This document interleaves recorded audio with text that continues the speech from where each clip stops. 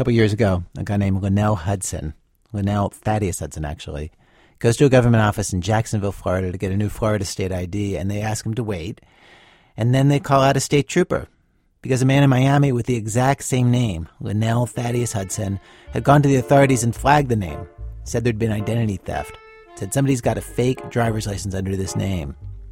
So the trooper shows up, and he's got to figure out what's going on, and the guy walks up to him in the lobby and says, well, maybe we can straighten this out now. Great. So the trooper asks the guy for any proof of who he is. Here's the trooper, Richard Blanco. And he opens the backpack and he starts pulling out all these identifications. Just numerous IDs, the passport, social security card, 20 to 30 pieces of identification on him. There's a government-issued ID that lets him walk around the port in Jacksonville unescorted. There are 2 naval IDs that allow him onto Navy vessels. There's a birth certificate. You know, he's slinging all these identifications on the desk. This is me. This is who I am. These documents, these IDs depicted his photograph. So then I had a little doubt in my mind. Your doubt meaning what? This could be the true Linnell Hudson. He could be the victim. So he fingerprints the guy and runs it through the system, and sure enough, the fingerprints match the fingerprints on file for Linnell Hudson. Whoever this is standing in front of him has been arrested all the way back in 1989 as Linnell Hudson. He's actually served in prison as Linnell Hudson. But then Trooper Blanco gets the other Linnell Hudson on the phone, the guy in Miami. That Linnell Hudson turns out to be a corrections officer down in Dade County. And that Linnell Hudson said that ever since his wallet was stolen back in 1989, with a driver's license and a social security card inside, he'd had problems. He tells him, this guy's he's taken my identity. He's lived in my identity for 23 years since 1989. He's caused me all kind of grief. My driver's license is suspended. He's cashed checks in my name. He has children in my name, on and on. From this point, Trooper Blanco strongly suspected that the guy standing in front of him in Jacksonville was probably a fake, living under a stolen name. But, vexingly, the guy would not admit this, even after he was arrested. At his job, with his wife and kids, he had an 8-year-old and a 15-year-old at the time. Everybody knew him as Linnell Hudson. In fact, when this went to trial, the guy from Jacksonville still insisted he was Linnell Hudson.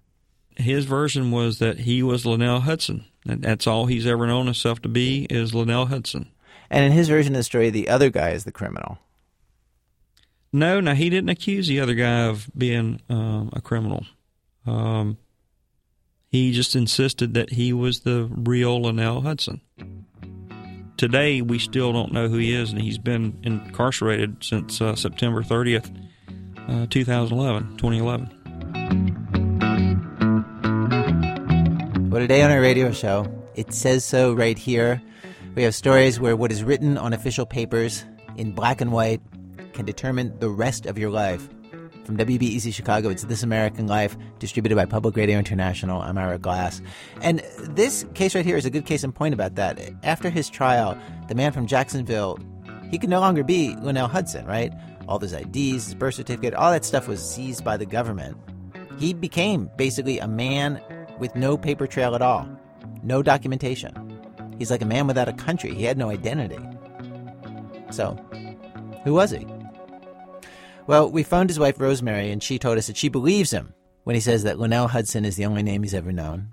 She's always known him that way, since 1996. Has never met his family, says he rarely talks about his past. When they had kids, she said, she suggested that he might take the kids down from Jacksonville to Miami, where he used to live, to meet his people. And he told her no, it's too much heartache down there. But she didn't know the details. Trooper Blanco, meanwhile, says there is one clue about what could be his real name. It's a good possibility that it was Leroy Mayer or Meyer. Those names show up on police paperwork on September 29th, 1989, when he was arrested for 4 charges, including attempted murder and aggravated battery.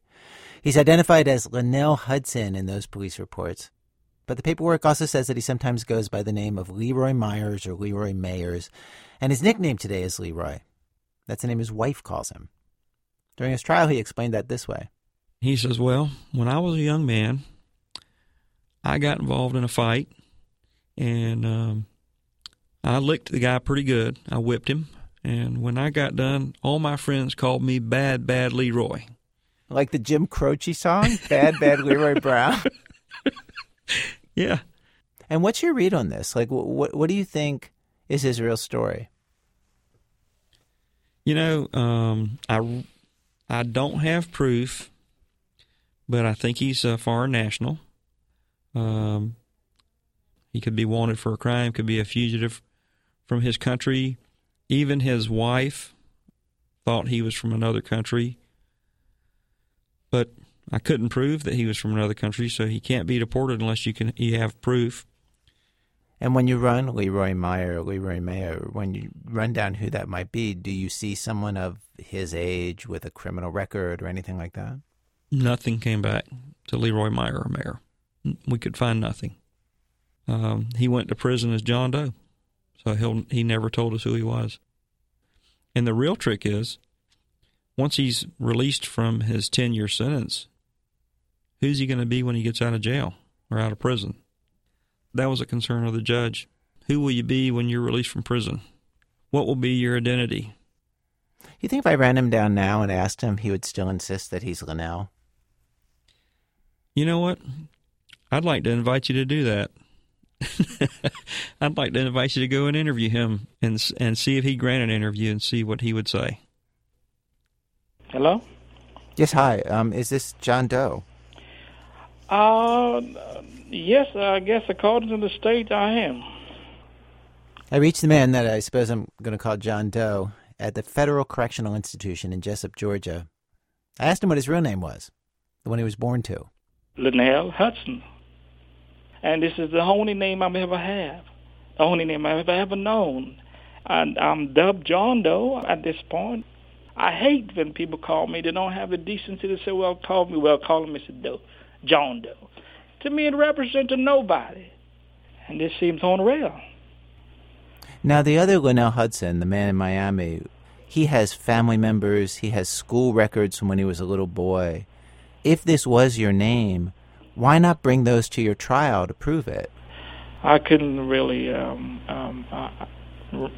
didn't have a case. He had a mother that came in and said, this is my son, and a dad that said that, and I had no one to say that, and I think that was the turning point. I don't know who my parents are.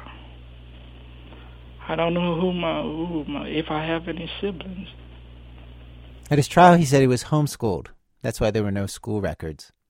He said he was raised by a woman who's now deceased, named Gertrude Hudson, who told him when he was 12 that she wasn't his real mom. And he said in court, and also in our phone call, that all the other paperwork and photos from his childhood were burned by a girlfriend in 1985 after they had a fight. And that was the last time that I really ever had anything really tangible to reflect of my past. I still don't have any of those things. Can you see how when the prosecution looks at that, they say that, well, that looks very convenient, that looks very suspicious? I don't know how it would. I'm telling the truth as it is what had happened. I don't know. My perception of how it looked didn't conceive in my mind. I'm just explaining what had happened in my past.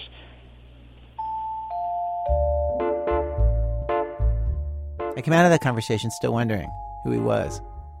So here at our radio show, we set out on a search. Called the church where he said he'd been baptized in Miami. Found nothing.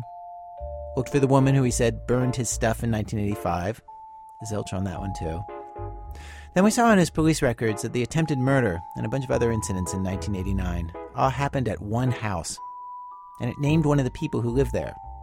And we found her. I used to date my sister.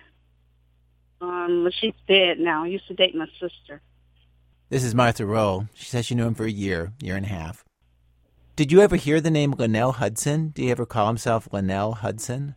No. I don't remember that. What name did you know him by? Leroy. Leroy Myers. I don't know which one it is, but Leroy with the Myers. I knew him by that. I don't know any other name. And where was he from? I don't know. I think he's from some kind of island. I don't know if it's Barbados or somewhere, but he's not from here. He's not from here. He had an accent. I have to say, 10 years later, his accent's pretty faint. He's gotten rid of his accent. But he he has? Mostly, yeah. Oh, my goodness. He sounded almost like Jamaican, but not Jamaican. Well, I remember Leroy, he's from Trinidad. That's what he said, he was from Trinidad. This is Martha's brother, Jonathan Marshall. He also never heard Leroy use the name Linnell Hudson. I used to talk to him all the time. He was staying at the church right in the back of my house. He used to go with my sister. And him and my sister used to fight a lot. My sister was on drugs and everything, and we all tried to tell him not to deal with my sister because she was HIV positive and everything like that. And he really wasn't no bad guy. My sister hit him in the top of the head one time with the claw of the hammer and busted his head open. I took him out to the hospital, and he laying his head all over my shoulder in the emergency room crying and all those type of stuff. And, you know, and I just was constantly telling him to leave the girl alone. But he wouldn't do it. 2 weeks after his sister hit Leroy with a hammer, after she told him not to come around anymore, Leroy was lurking outside the house, looking in the windows, and Jonathan went outside to shoo him away, and Leroy shot him. 4 or 5 bullets missed, one hit him in the back. That bullet is still inside him. That shooting is the attempted murder charge that Leroy racked up. And when the police arrested him for it, this is one of the first times that they booked and processed this guy who everybody called Leroy as Linnell Hudson. This is the moment where it seems like he's making the transition from one name to the other. Jonathan said that if I wanted more information about the guy, I should call the pastor at the church near his house, the one where Leroy lived. Reverend Scott, Elder Scott, he'll be able to give you all the information that you need. When I reached Pastor Selwyn Scott and his wife Thomasina, they didn't want to record a conversation for the radio, but they totally remembered Leroy. They said a member of their church found him living on the street when he was 19 or 20. They put him up in the trailer behind the church for maybe a year. Pastor Scott talked to Leroy a lot and said that Leroy told him that he was from Guyana. Conveniently for us, Pastor Scott has lived in Trinidad, Barbados, and Guyana, and said that Leroy's accent was definitely from Guyana. And in fact, though, most of his arrest records do not list a country of origin or list the United States as the country of origin. One of them, from September 21st, 1989, lists his country of origin as Guyana. Without any prompting, Mrs. Scott brought up the name Linnell Hudson. Actually, she wasn't sure if it was Lionel or Leonard or Linnell, but she said that Leroy found a wallet with the ID in it, a name like Linnell Hudson, and she said they told him to mail it back. And after Leroy left the neighborhood, she said that she heard that the young man whose ID it was dead, and that Leroy had assumed the young man's identity. I let her know that the young man is still very much alive, no longer perhaps so young, and I talked to him. How much money had it cost me? Yeah. Maybe, I mean, it wasn't too much. I would say maybe $6,000 or $7,000 he cost me. This is Linnell Hudson, the one that I think is the real one, the one who lives in Miami and works for the Department of Corrections. If the price tag on 23 years of identity theft seems shockingly low, just $6,000 after all, you should know that that price does not count endless hours on the phone straightening out his credit. He says it took years to convince the IRS that he didn't owe them money. They wanted to garnish his wages for a while. He says that Leroy, or John Doe, or whatever it is that we're calling him, would buy cars and not make payments, rent cars and not return them, leave hospital bills unpaid. The real Linnell was careful to pay his bills on time and play by the rules, but he couldn't buy a house because his credit was ruined. I believe the most frustrating one, let me think. I believe the companies like Sprint and the hospital, these are the companies that are so hard to prove because they just want their money. And even though that they know this person is a criminal, they know this person stole your identity, but I just want the money. I'm like, well, that is not me. I don't have a phone. I'm proving to you that they don't care about that. On top of all that, he had an attempted murder charge on his name, which was, kind of a problem whenever he got pulled over by a cop or applied for a job.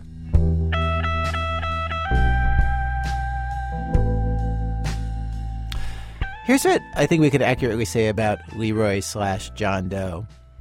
It seems clear he had some kind of rough childhood, lived on the streets, went to prison for shooting his girlfriend's brother, and when he got out in the early 90s, he used Linnell Hudson's good name to start a new life. Moved to Jacksonville, found a church, met his wife Rosemary there, and told her that he wanted to start over. She says she could see that he'd been broken and thrown away by other people and fell in love with him. She said he was sweet, quiet, a good dad. They had a house. Trooper Blanco saw his pay stubs, said he made good money. As best as we can tell from police records, his violent criminal behavior mostly stops by 1993. That said, it does seem that if he thought he could get away with not paying a bill, he would try. That seems to have continued as he built his new life. From talking to him, I think the way that he sees it is, he didn't steal, he didn't run up bills on someone else's credit card. I don't think he ever considered how he might be hurting the Linnell Hudson who lived down in Miami. I do believe that he wants to get back to his family and kids when he gets out of prison. And so he's stuck as John Doe. Because admitting that he's Leroy or somebody else probably does get him deported.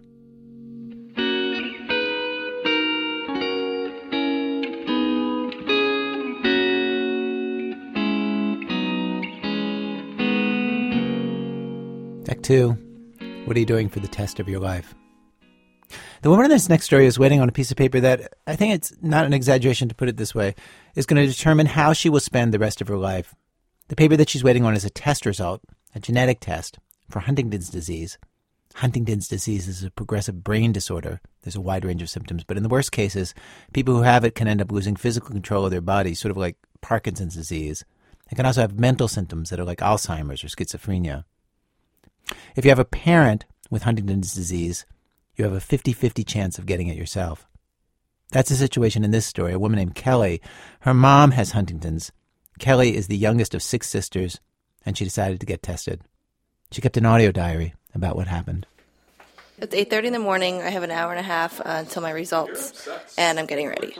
I feel nervous. I'm nervous today. I was a little nervous last night. Started to kick in about midnight, and today I'm like, I can't explain it. It's like butterflies.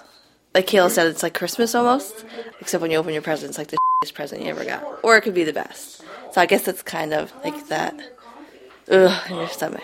I'm holding us up. I'm cooking breakfast, and we gotta leave. I'm 28 years old. I live in Levittown, PA. I live here with my fiancé, Kyle. I'm trying to avoid this. My mom has Huntington's disease. Her father had Huntington's disease. I have 5 sisters. I would say right now there's at least 2 of them that show signs. And I've decided to get tested now.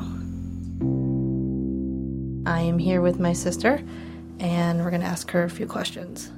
My oldest sister, Kathy, who's 42 years old, was the one that took care of my mother when she started to get very sick. She's showing symptoms of the disease. How you're feeling now? Good. How did you feel before? We'll say a month ago. A month ago? Horrible. Feels like your mind is going. It's just, you try to think and your body doesn't allow it to think. It's like you can't remember. And you look at something and you're like, okay, I know how to do this. Like, I know it. And you can't do it. Yeah, it's just, your brain's just not working. And you feel like you're dying. That's the only way to describe it. Like you're panicking almost? Yeah, you start, And then it's kind of like you wake up confused and try to, you have to go to the bathroom, but you can't make it fast enough. So then you would pee yourself? That happened. Yeah, that happened recently. My biggest fear is, what if your mind is trapped inside this body that can't move? That's why I kept telling you. Remember, I was doing the one-word thing, and it was kind of... What was your one word? Because Mommy's was funny. Funny, yeah. Mine was, don't know what to do. Don't know. Don't know. That's, don't know. That's why I can't go see Mommy. Remember, I just can't go because it just You're psychologically messed up. Yeah, it just kills me.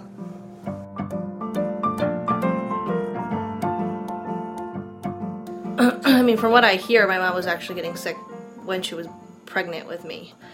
So she was pretty much sick from when I was born. I think I was 15 when she went to the nursing home, so it's been a while. And I can't even explain it. She's very atrophied. Her arms are stuck up. Her legs are basically, stuck. She doesn't move at all. She does nothing.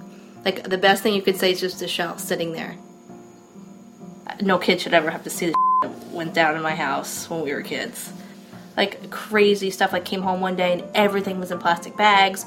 Everything was contaminated and disgusting, and she was allergic to everything. You know, like, I'd come home and be like, what the hell?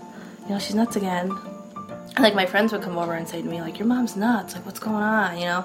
Yeah, I know. And I was embarrassed. I was actually mad at her. Like, I had terrible, like, feelings towards her. Like, even when she went to assisted living, she'd call, like, 80 times a day. Stop calling, and I'd hang up on her, and, like, I was so mean to her.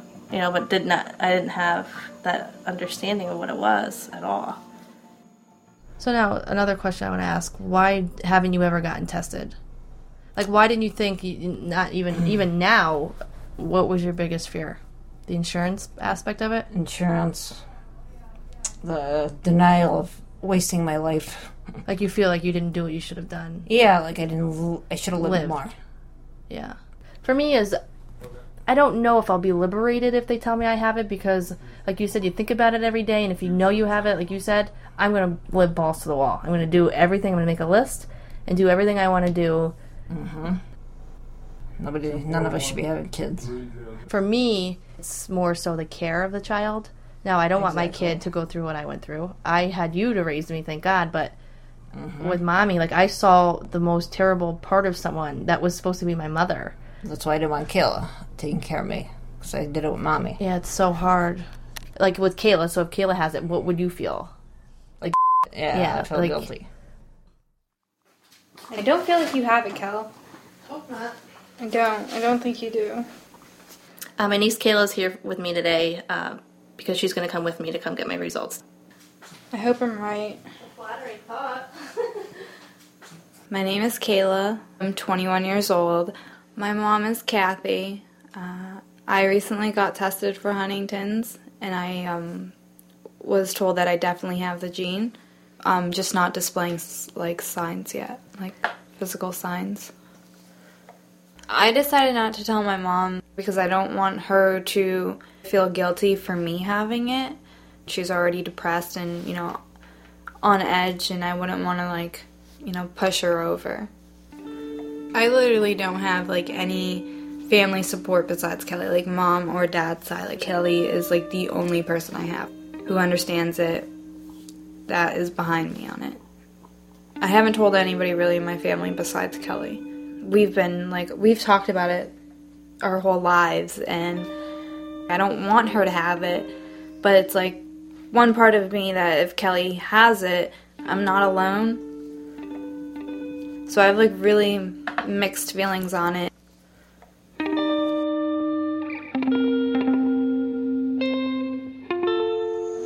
Okay, we're in the backyard, just hanging out. Kayla's on her 5th cigarette. Clearly, she's more nervous than me. Actually, since I found out my results, I feel like I smoke more.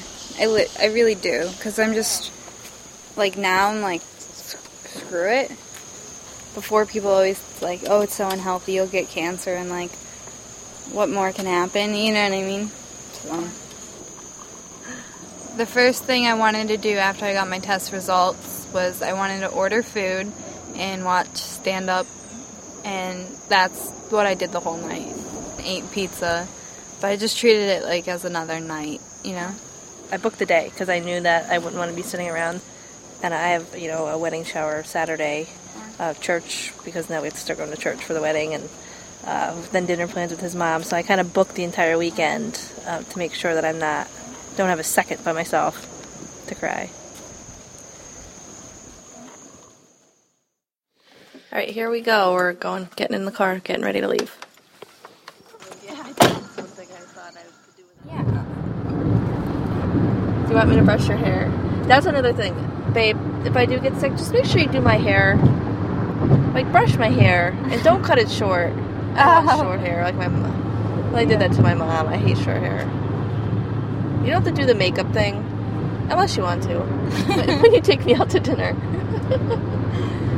See, I'm cold. Like, just stick me in a nursing home. I'll be fine. We'll put you in, like, one of those nice homes down there. Yeah. We'll settle you in nicely. We'll make... I'll make friends. I'll make friends. My mom made friends. She loved the assisted living place. Remember she had a boyfriend there? Yeah. That's what I'm saying. I get to just, like, chill out and, like, play checkers all day. Like, yeah, but you're going to be a little shaky. Nobody's going to want to play with you. Probably shouldn't play Jenga. That's terrible.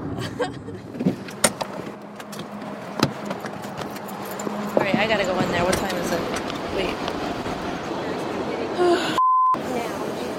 It's getting real now. You waiting a little bit. I had a meeting and okay, it's 10:30 and we're about to go into Shayna's office for my results. Have you been nervous or pretty chill? Or you do? Okay. Do you want me to just cut right to the chase? I don't know. Okay. Well, I'm happy to do that. Unless you guys wanted to talk a little bit. No, I want to get to it. You just want to know. Okay. I was going to say some people are like want to have a conversation about what would happen, you know. Okay, great. Your results were normal. You're not going to have Huntington's disease. Yeah, so it's not what you were expecting, I know. See, I told you.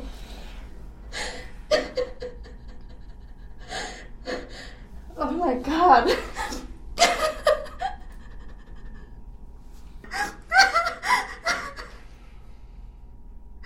Oh my god. I'm sorry. Okay. I can't even believe this. Like, are you sure? I'll show you the paper. I can show you the words. But yes, you inherited both normal alleles. Right there, the negative. So negative is normal. Can we have that? Absolutely. I do need to make a photocopy, but you can absolutely have it. You mind if I just step outside? No, go ahead. That's fine. If you go to the right a little bit, you can have some privacy in that space. Okay. Okay. It's hard. It's hard for her. Yeah. And, you know, a lot of people think that just normal is easy and everything's good, but it's complicated, you know. It's really complicated. Like, the good thing is at least I'll be able to take care of her. Yeah. That's, like, the good part of it. Yeah. But I don't want her to be alone. It probably wasn't a good idea for her to be here, now that I think about it. Like, I wanted her for her support, but then it seems like she's probably going to be upset about it. Yeah.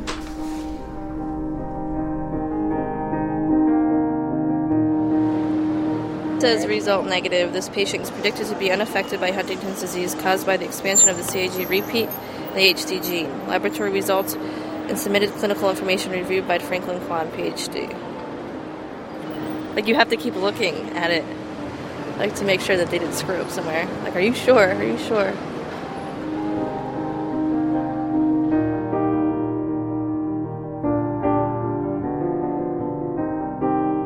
Kelly's audio diary was produced by Paige Cowett of WNYC.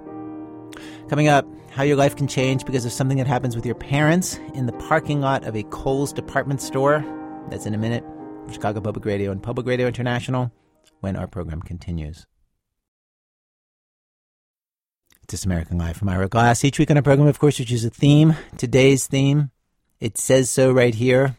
Stories where what is written on paper in black and white has enormous power over somebody's life. We've arrived at Act 3 of our show. Act 3, there's a signed line between love and hate. Ben Calhoun has this story of politics and one very particular piece of paperwork. If you took a wholesome storybook version of the state of Wisconsin and you turned it into a person, you might get a college student named Josh Inglet. Josh grew up in Portage, this small city near the middle of the state. His dad, a Lutheran minister, his mom, a substitute kindergarten teacher. Josh got good grades in high school, where he played quarterback for his school's mostly losing football team. For college, he only looked at Wisconsin state schools, and listened to how he's paying for it. Well, originally my parents helped me out a little bit, but I kind of rejected the idea. I noticed some of my friends whose parents were paying for school or were assisting them in school didn't really take ownership, I guess, of their education, and they did some extracurricular activities that were not as fruitful, I guess, towards their education and wouldn't help them along the way get the full learning experience at school. Okay, I just want to note how he's so politely trying not to slag his friends for partying instead of studying, and that he's being so earnest and trying to live by principles. This is what it's like to talk to Josh. I've actually turned away. Last year, I didn't even accept any financial aid. I decided I wanted to try paying for everything and graduate from college debt-free and relatively unassisted from my parents. Our story with Josh actually starts right here, once Josh is at college. He ended up going to the University of Wisconsin at Platteville, and his sophomore year, to pay his tuition bills, he became an RA. And because of that, he ended up going to the statewide convention for RAs throughout the whole UW system. And this is key because this RA conference kind of blew Josh's mind a little. When he was there, he started hearing about students at other UW schools who were helping to make their schools better. They were getting money and starting programs. And Josh was just like, I want to do that for my school. Almost on cue, he hears about a student position with the Board of Regents for the University of Wisconsin system.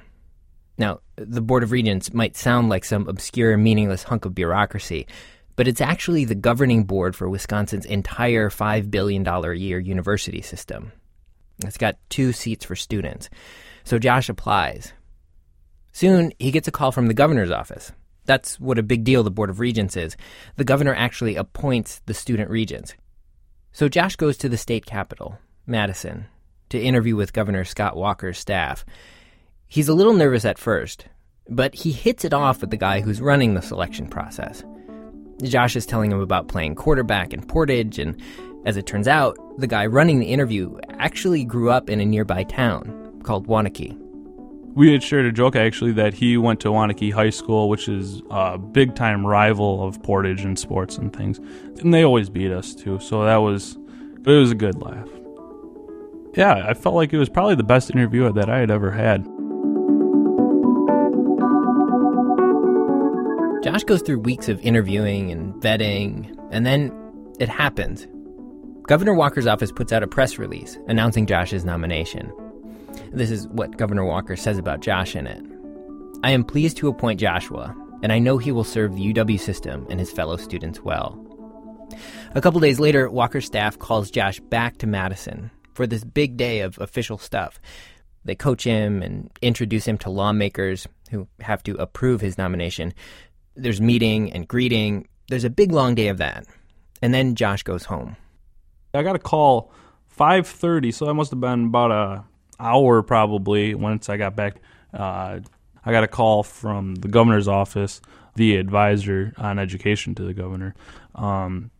He told me that I had done a good job. That's kind of how he started the conversation. And then continued to ask me if I had signed the recall petition. The recall petition. Maybe you remember this whole political bloodbath Wisconsin went through a little while ago. Maybe you don't. But quick synopsis. Scott Walker, conservative Republican, gets elected in 2010. And almost immediately, he announces a ton of really controversial things. Dramatic budget cuts, or more inflammatory, eliminating collective bargaining rights for most public sector employees. Nurses, teachers, etc., etc. The state goes bananas. A year later, people organize an attempt to recall Walker and kick him out of office. And they collect about 1 million signatures for that. More than a quarter of all the registered voters in the state signed to have Walker recalled. And so they do it. They have a vote. And the organizers fail. Walker wins, stays in office. Okay, all of that happened before all this. The recall petition happened when Josh Inglet was barely out of high school. And yet, that's what this person from the governor's office was asking Josh about on the phone. Had he signed a petition to have Walker recalled? And I asked him why, I guess, and he said, I just need to know. And I didn't even remember, I guess, at that point. It was something, I guess, that I had kind of forgotten about, something that was not a big point in my life, not something that I marked on my calendar by any sense of the imagination. Had it been something that Josh marked on his calendar, the date on the entry would have been December 26, 2011. Josh was home from college for the holidays, and he was out with his family after Christmas sale shopping. Josh says he remembers they were in the parking lot of a Kohl's department store, and there was this guy collecting signatures. And Josh says while he was at home, he'd been hearing what Walker's collective bargaining legislation and budget cutting, what this was going to do in his hometown of Portage. His parents were talking about it, and so were his old teachers. We were preparing ourselves, I guess, for teachers in my district to be fired and to lose their jobs. There was going to be a downsize, I guess, of 20 or 30 teachers who were going to get fired or dismissed because of Governor Walker's policy against the unions.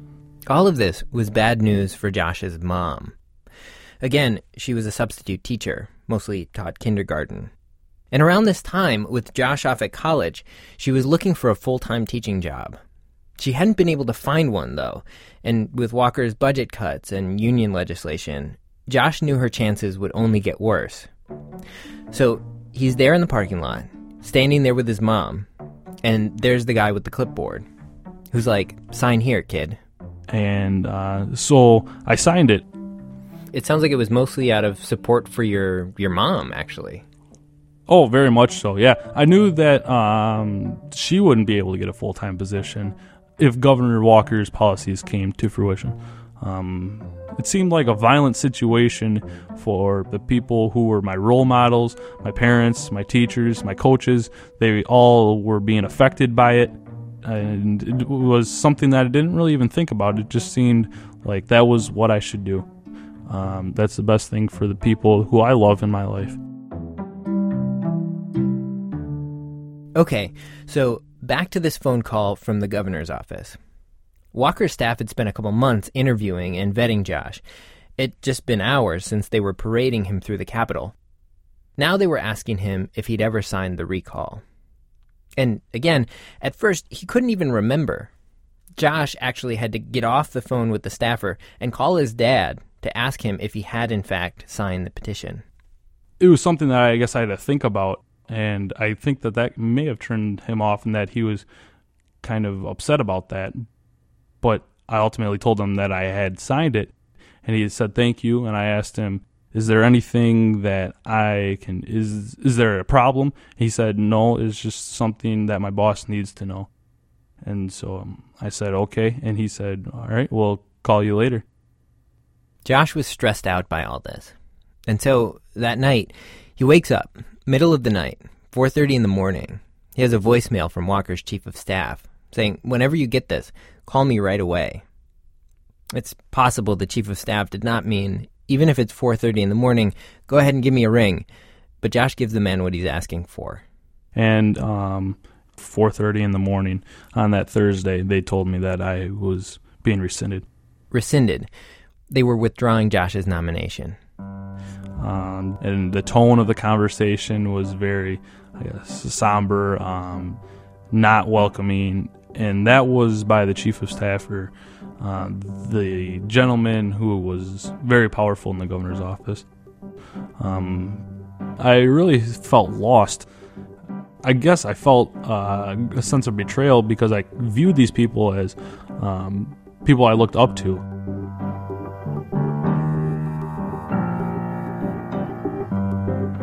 Josh says the governor's staff didn't ask about his reasoning, why he'd signed. He didn't get to explain that despite his signature, Josh was, politically speaking, actually on their side. He's a Republican. Josh had grown up listening to debates between his Republican grandparents and his Democratic parents. But when he signed the petition, he says, he wasn't political at all. Remember, Josh was only 18. He didn't even care enough to vote in the recall election. Then, after he signed, Josh did what a lot of people do in college. That's really when I came to my own, and that's where I developed my own beliefs, my own political thoughts. And I like a smaller central government, and we need to balance the budget. Those are issues I see facing my generation, and that's something that I'm really passionate about. And Josh doesn't just support Republican policies. Specifically, he supports Governor Walker. Oh, very much so. I'm a great advocate for entitlement reform and the policies that he's putting in place there, and what he's doing for our workforce and things. I have great admiration for the man. And yet, Walker's staff thought Josh was the enemy because his signature was sitting there on that petition, and there'd be no convincing them otherwise.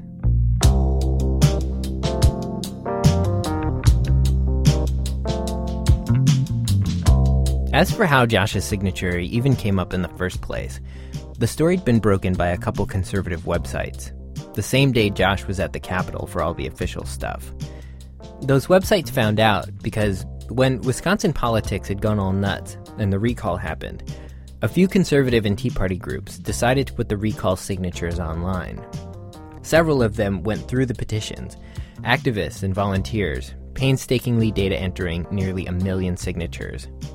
So, a couple conservative blogs found Josh's signature and posted stories and called the governor for comment. Publicly, the governor's office didn't say why it was taking Josh's nomination back, only said they were withdrawing his name and choosing someone else. But once the news came out and people read about the signature, they connected the dots with a very straight line of common sense. And just like that, the governor's office turned a non-story, a story of an appointment that nobody would usually hear about, to a government board that a lot of people don't know exists. They turned that into a juicy news story, one of political revenge and partisan warfare. I think I heard it on the radio in the morning is how I think I got the news. I was stunned. This is Wisconsin State Senator Dale Schultz. And to be clear, like Governor Walker, Dale Schultz is a Republican. He's not some Democrat looking to embarrass Walker. He's been serving as a Republican in the Wisconsin state legislature since Governor Walker was a freshman in high school.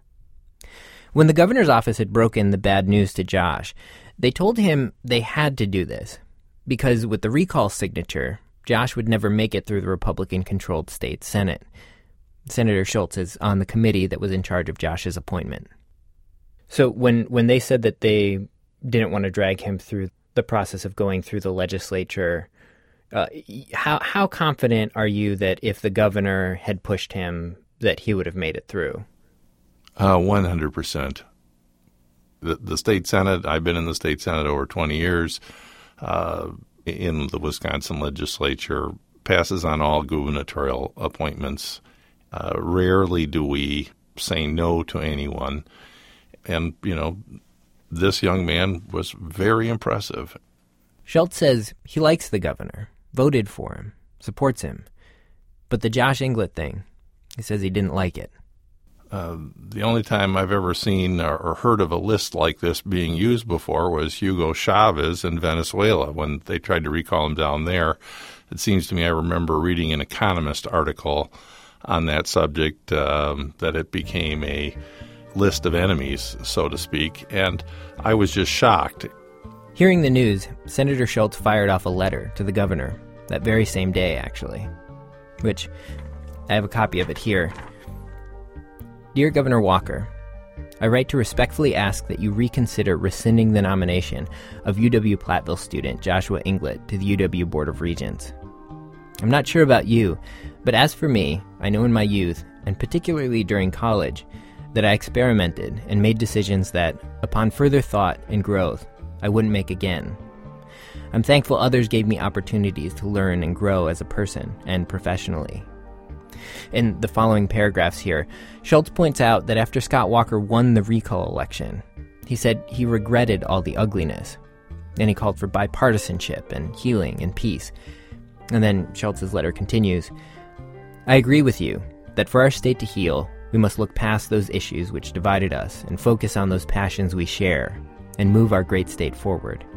I can think of no greater way to put these feelings into action than by reconsidering Mr. Englert's appointment.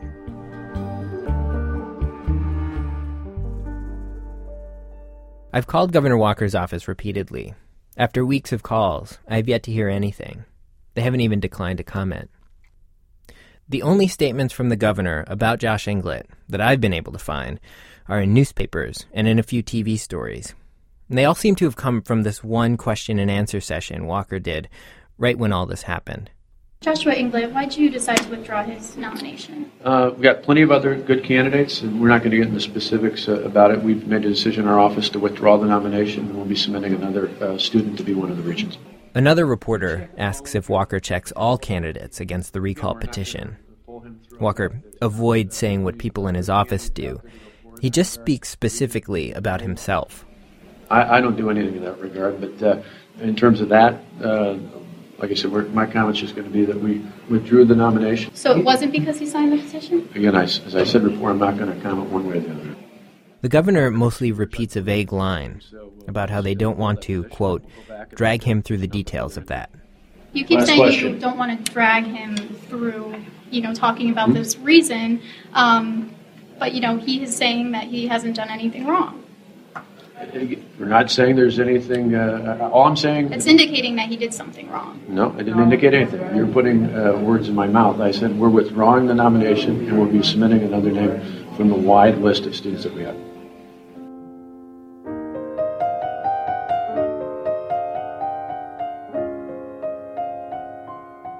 Josh Inglet is not the only case of this. There are other instances where the recall petitions are being used as a political enemies list, a blacklist. Okay, Thomas Wolfram, the judge from Ozaukee County who signed the Walker recall petition, is having now to explain why he signed that. During the spring of 2013, the same time Josh was interviewing with the governor's office, another situation was playing out in a judicial election. Wisconsin is one of the states that elects its judges. And at some point, a newspaper had run the names of judges through the recall database. It found 29 signed the recall petition. Among the names, Thomas Wolfgram, a judge from Ozaukee County, one of the most conservative counties in the state. That spring, Wolfgram was up for re-election. This has now become an issue in that campaign because a young conservative attorney who is an extremely good candidate, an Iraq War vet, former clerk for the Wisconsin Supreme Court, is raising the issue. What you're hearing is a talk show host in Milwaukee, Charlie Sykes. He was one of the conservatives who turned Wolfgram's signature into an issue. Sykes highlighted the story on air, explaining to listeners that Thomas Wolfgram had been exposed, how he was this closeted Democrat living among the conservatives of Ozaukee County. And he explained how the judge, with the signature, had outed himself.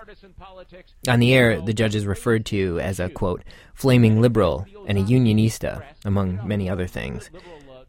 One of these segments also showcased the judge's challenger, a Tea Party-backed lawyer named Joe Voiland, who decided to run against Wolfgram after finding out about the recall signature. In this audio you're about to hear, the host of the show, Charlie Sykes, speaks first. He's never actually stepped forward and said, I signed it because I wanted to throw Scott Walker out of office. I signed it because I'm a liberal pro-union Democrat and I wanted to overturn the 2000 election. Well, he put his John Hancock on that piece of paper, and your signature, your John Hancock, is who you are and what you stand for. Now, look, the judge in his private life supported lawlessness. Okay, the recalls were about lawlessness and selfishness. And lawlessness and selfishness are two things that a judge should not support. In reality, Thomas Wolfgram, the guy being called lawless, he'd made a career as a criminal prosecutor, first as an assistant DA, then as a deputy district attorney. And I eventually ran for and was elected district attorney here in Ozaukee County. And what were you running as? I ran as a Republican. A few things to know about the guy being lampooned as a lawless, pro-union, flaming liberal, other than the fact that he's a former prosecutor and a Republican. Wolfgram was originally appointed to the bench by a Republican governor, and once he was on the bench, people liked him. In 2008, Wolfgram was named Judge of the Year by the Wisconsin State Bar Association. Given his reputation and his record, when the signature thing hit, a lot of people rallied to the judge's defense. He was endorsed by every police chief in his county, the county sheriff, the Deputy Sheriff's Association, a number of district attorneys, prominent private attorneys, other state judges, state Supreme Court justices. On talk radio, these people were simply referred to as Wolfgram's, quote, courthouse cronies. So this campaign went on for months. And remarkably, during that time, the challenger, Voiland, he actually never criticized any part of Wolfgram's nearly 2 decades on the bench.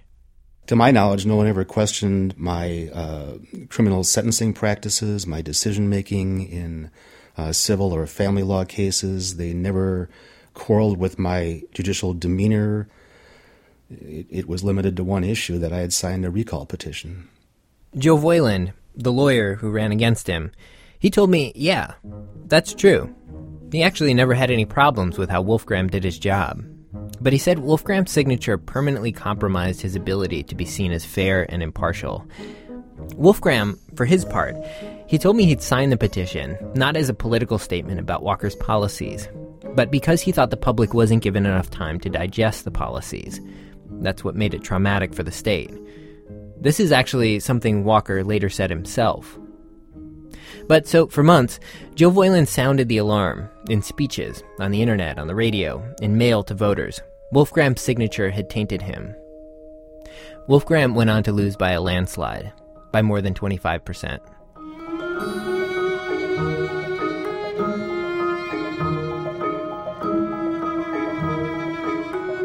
After Wolfgram lost, the head of the Republican Party in his county wrote an editorial for the local paper. The title was, Calling a Spade a Spade. Quote, "A big thank you is in order to all the Democrats and liberals who signed the Recall Walker petition. As was clearly shown in our election for judge, the signed petitions will be utilized as an effective tool to determine the most viable candidates for future elections." He says Wolfgram's huge defeat is a warning, not just to people who sign the petition, but to people who support anyone like that. It's a not-so-veiled threat to people who stood up for Wolfgram, people like the Republican county sheriff and the Republican district attorney. Essentially, he says, look out, we're coming for you next.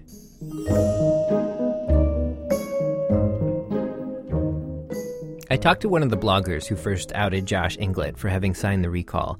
He's a young conservative named Brian Sikma. He told me, well, Governor Walker's office doesn't say whether it checks who signed the recall.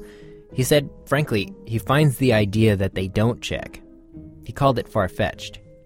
And if somehow they didn't know before Josh Inglet that bloggers and activists would look at each and every appointment they make and call people out, Brian Sikma says he hopes they learned a lesson, that outing people like this is now just standard procedure.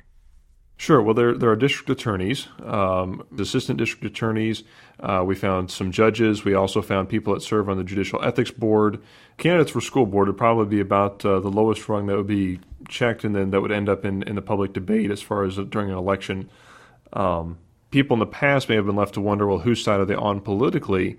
But now with the recall petition database, we can go in there, enter their name, and we can get some idea, some perspective as to whether or not they would be siding with Governor Walker, or whether they may not be using their position to kind of slow down the governor's agenda, or at least have a certain perspective on an issue being debated in the state right now.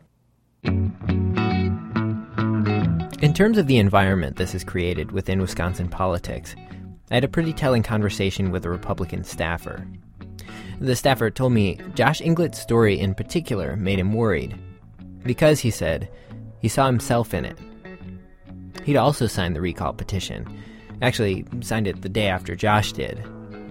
The staffer's mother was a teacher, just like Josh's mom, and this staffer had signed the recall as a Christmas present to her. This person, who will keep anonymous for obvious reasons, says he was really afraid that someone would find out about his signature.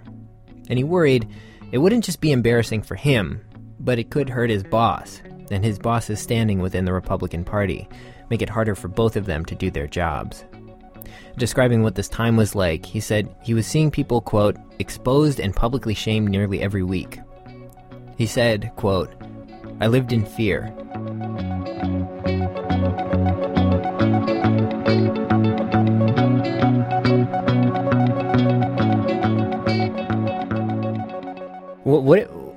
What do you feel like this has taught you about politics? I guess there's always a larger game that's at play. For his part, Josh Inglet's reaction to all this, to his name being withdrawn, wasn't to get mad at all. When reporters came calling, Josh says he was honest, and his honest reaction was to accept what was happening, not to retaliate or point fingers. Not to show any hatred towards the governor, but to show compassion and love, I guess. Not to reject them, but to be supportive. And it was not a time to act childish or to be yelling and kicking and screaming and pouting because of what had happened. Was that at all hard to do? Were you feeling that way? No, that was something that I've always been raised to do. When I played quarterback in high school, that was what I had always done. When you play quarterback in Portage, you don't win very many games, but you always take the blame for things.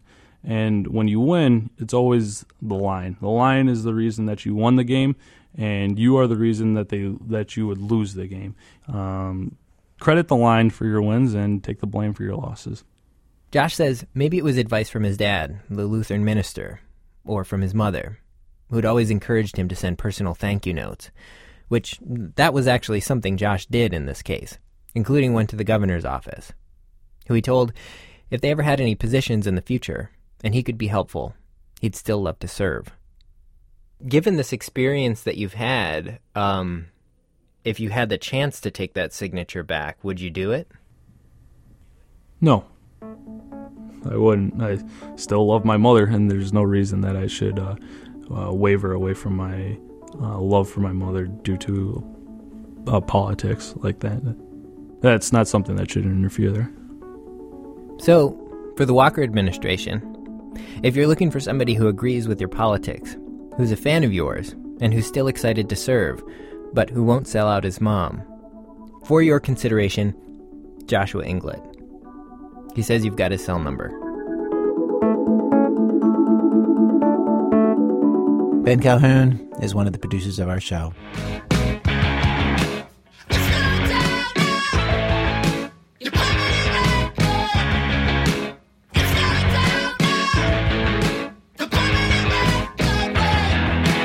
Our program was produced today by Jonathan Menjivar with Alex Bloomberg, Ben Calhoun, Sarah Koenig, Nikki Meek, Brian Reed, Robin Semien, Alyssa Shipp, and Nancy Updike. Our senior producers, Julie Snyder. Production help from Dana Chivas. Seth Lind is our operations director. Emily Condon's our production manager. Elise Bergerson's our administrative assistant.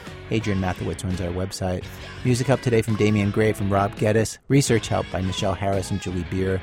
Special thanks today to Susan and Peter Solomon, who funded Kelly's radio diary about Huntington's disease. That story was part of a project at WNYC called The Antidote. There is more information about The Antidote and a video of Kelly and her niece Kayla at their website, wnyc.org. Thanks also today to John Erpenbach, Luther Olson, Kay Vance, the Wisconsin Legislative Reference Bureau, Nazanin Rafsanjani, John Fletcher, Roy Rutland, Kathy Burgess, Kripsa Mejia, and Irving Botwinick and Gabriela Galinda at Serving by Irving, who helped us track down the people who once knew John Doe/Leroy Myers. Our website, thisamericanlife.org. This American Life is distributed by Public Radio International. Thanks, as always, to our program's co-founder, Tori Malatia, who explains how he got the nickname Lollipop. I got involved in a fight, and I licked the guy pretty good.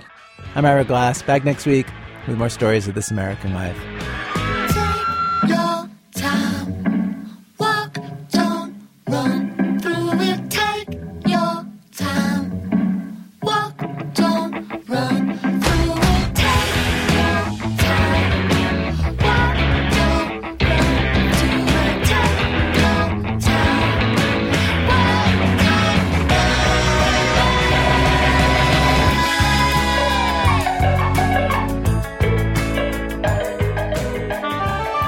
PRI, Public Radio International.